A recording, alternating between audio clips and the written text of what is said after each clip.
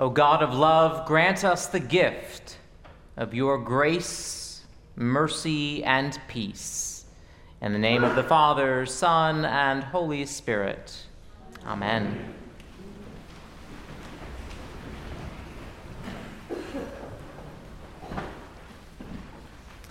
We are all here this morning because of faith. When times are tough, sometimes we hear, well, you've just got to have faith. As an introduction to the Creed, I invite us to proclaim our faith in the words of the Nicene Creed. In this morning's reading from 2 Timothy, we heard St. Paul write of how the faith was passed down from grandmother Lois to Mother Eunice and then to Timothy.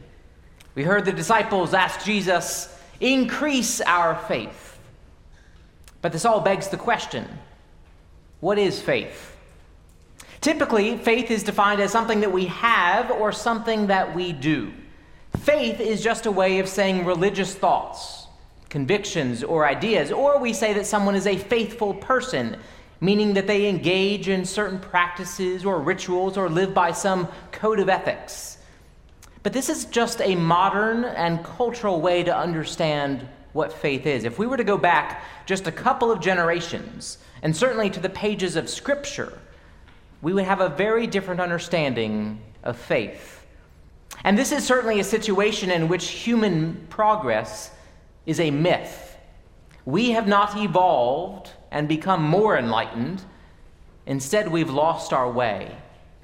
Think about how when we look at a screen, whether it's a phone, a computer, television, the light from it dilates our eyes. And if we look at that screen for too long, soon it will impact our vision.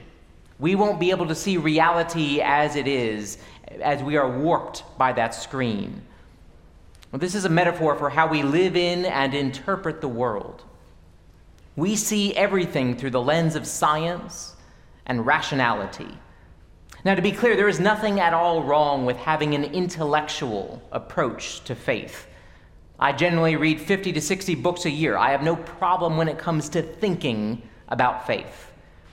The concern is when faith is reduced to only being what we think. Because then, well, we can take it or leave it as seems best to us. And this ignores our bodies, our hearts in faith. We rarely, if ever, consider what faith feels like in our bones, how faith is bound up in our emotions, how instead of faith being something that we opt into, faith is actually something that we are a part of. One way of defining faith is that it is God's gift of love that has been poured into our hearts, bodies, and minds by the Holy Spirit. This is a better but radically different way of understanding faith. Faith no longer seen as the product of our thinking or doing, but something we've been given. When St. Paul says that he is reminded of Timothy's faith, he speaks of it in terms of an inheritance from Lois and Eunice. And then St. Paul's choice of words is very telling. He does not speak of a faith that was thought by Lois or held by Eunice or that has been performed by Timothy. No, the translation we have this morning is that faith lives in us.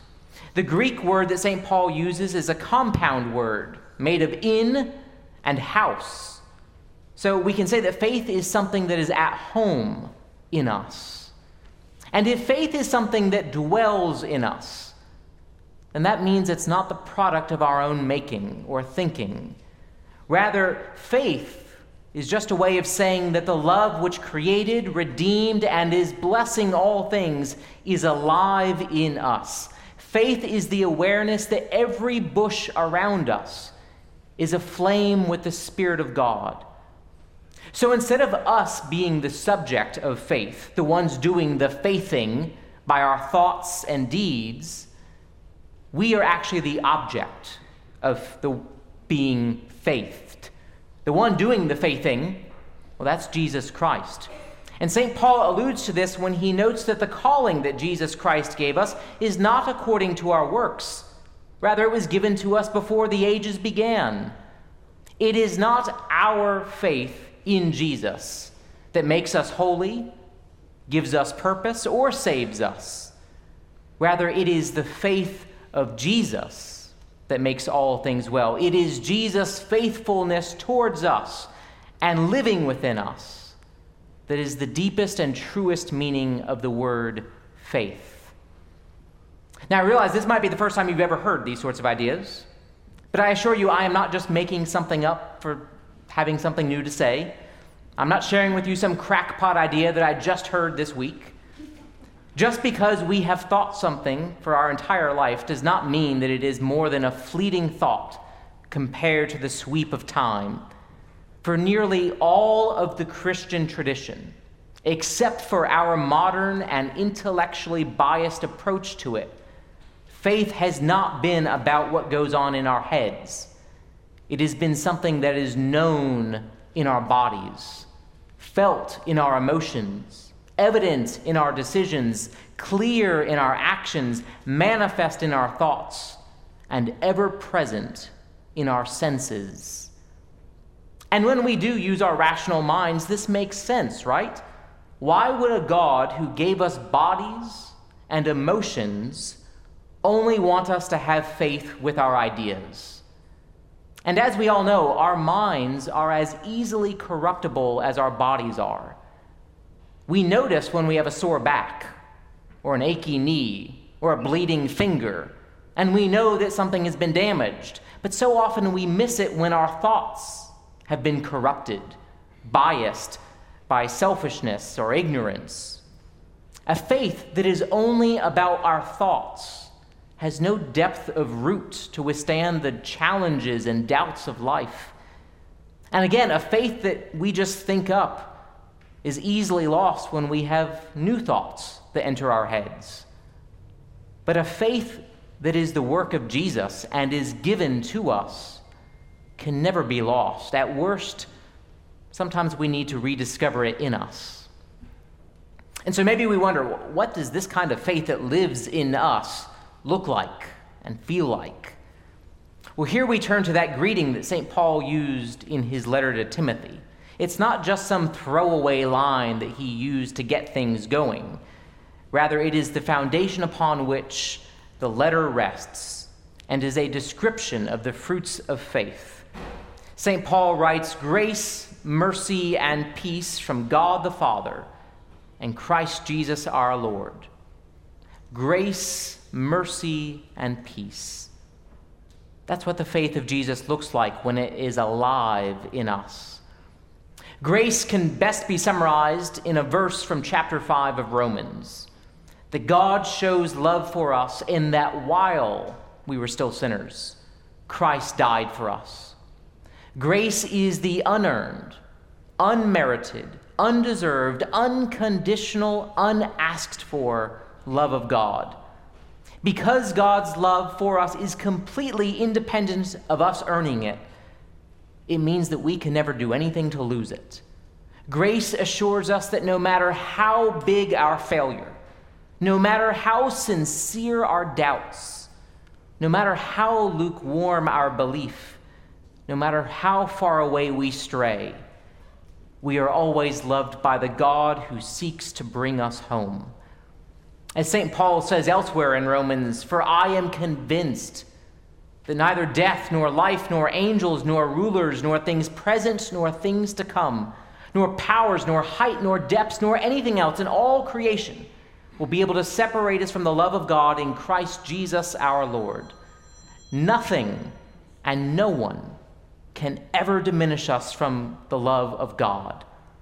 This is what we mean by grace. And it's a deeply beautiful truth. When we catch glimpses of it in life, that's why those moments feel so good. You know those moments when everything just feels right? Those moments that you wish would never end? Well, that's when our bodies, our senses, are picking up of this faith of Jesus alive in us, shouting to us, "Hold on to this moment, for this is real and true." For some, it's the bliss of holding a baby, or eating a meal made from the produce of your own garden, walking hand in hand with a beloved, singing a hymn that reminds you of attending church with the person who taught you about faith. The word for grace is linguistically related to the word for joy. So when you feel that joy in you bubbling up, that is faith, every bit as reciting the creed is. And mercy flows from grace. Mercy can be understood as compassion, even pity, for someone who is suffering.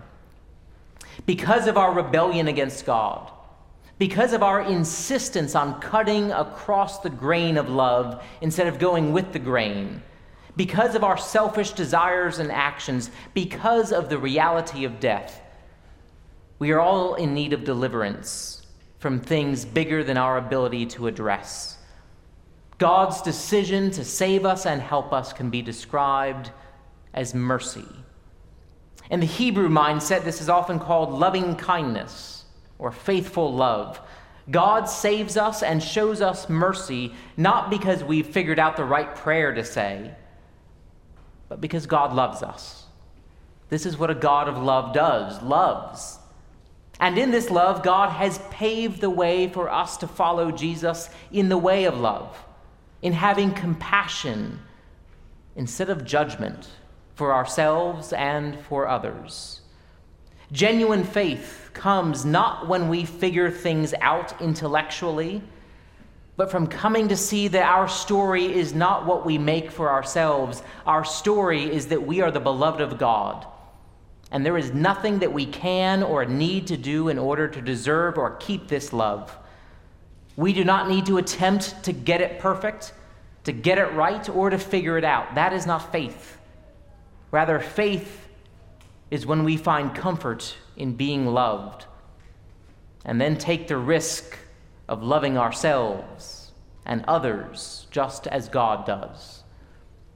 And the result of this mercy is that we can be at peace. When Scripture was being written, peace was always very short-lived and fragile. War was normal. So those brief periods of time between the invasions and the battles, that was called peace. Peace was about rest, tranquility, and security. Maybe you've heard of that Hebrew word, shalom. It means well-being, wholeness, or health. It's the similar feeling. Peace is when things are as God intends them to be. But if we are constantly trying to force things to be as we want them to be, we will never find that peace is alive in us. St. Augustine famously said that our hearts are restless until they rest in God. We experience peace when our hearts are resting in God, trusting and knowing that we are loved, that we are enough, that nothing in all creation can change the fact that God is love, and God's got the whole world in those almighty and tender hands of love. And compared with the grace and mercy of God, all those things that we strive for and stress about, they're nothing. When we come to trust that the love of God is the truest thing about ourselves and the world, then we encounter that peace which passes all understanding. And this peace passes all understanding because faith is about so much more than what we can understand. Faith is when the love of God is recognized and received as a gift, which results in the sort of peace that can only come through Him who is our way, our truth, and our life. Grace, mercy, and peace are how God invests in us, planting in our hearts, bodies, and minds the gift of faith. And the fruit of this gift can be tasted and enjoyed in each and every moment. The best way to receive this gift is to use a posture that the church teaches to us all: open hands. When we approach the altar to receive the gifts of God, we do so with open and empty hands. And this is not only the posture for receiving communion, but for receiving the fullness and abundance of life and love that God desires for each of us. And so this is why practices such as prayer, breathing and paying attention to our bodies, silence, partaking of the liturgies of the church, rest, generosity, and service are so important because they open us to that faith of Jesus that is alive in us. There's a reason why we hold open our palms to receive communion. We don't take it with our hands. It's because it's a metaphor for faith as something that we receive, not something that we grasp by our own deserving or doing. And then, having received that grace, mercy, and peace of communion like faith, it goes into our bodies, giving us nourishment and sustenance. Grace, mercy, and peace then become not only the gifts that we receive, but they become the currency by which we grow in faith and love others. Today and always, know that my prayer for each of you is always grace, mercy, and peace in our Lord Jesus Christ.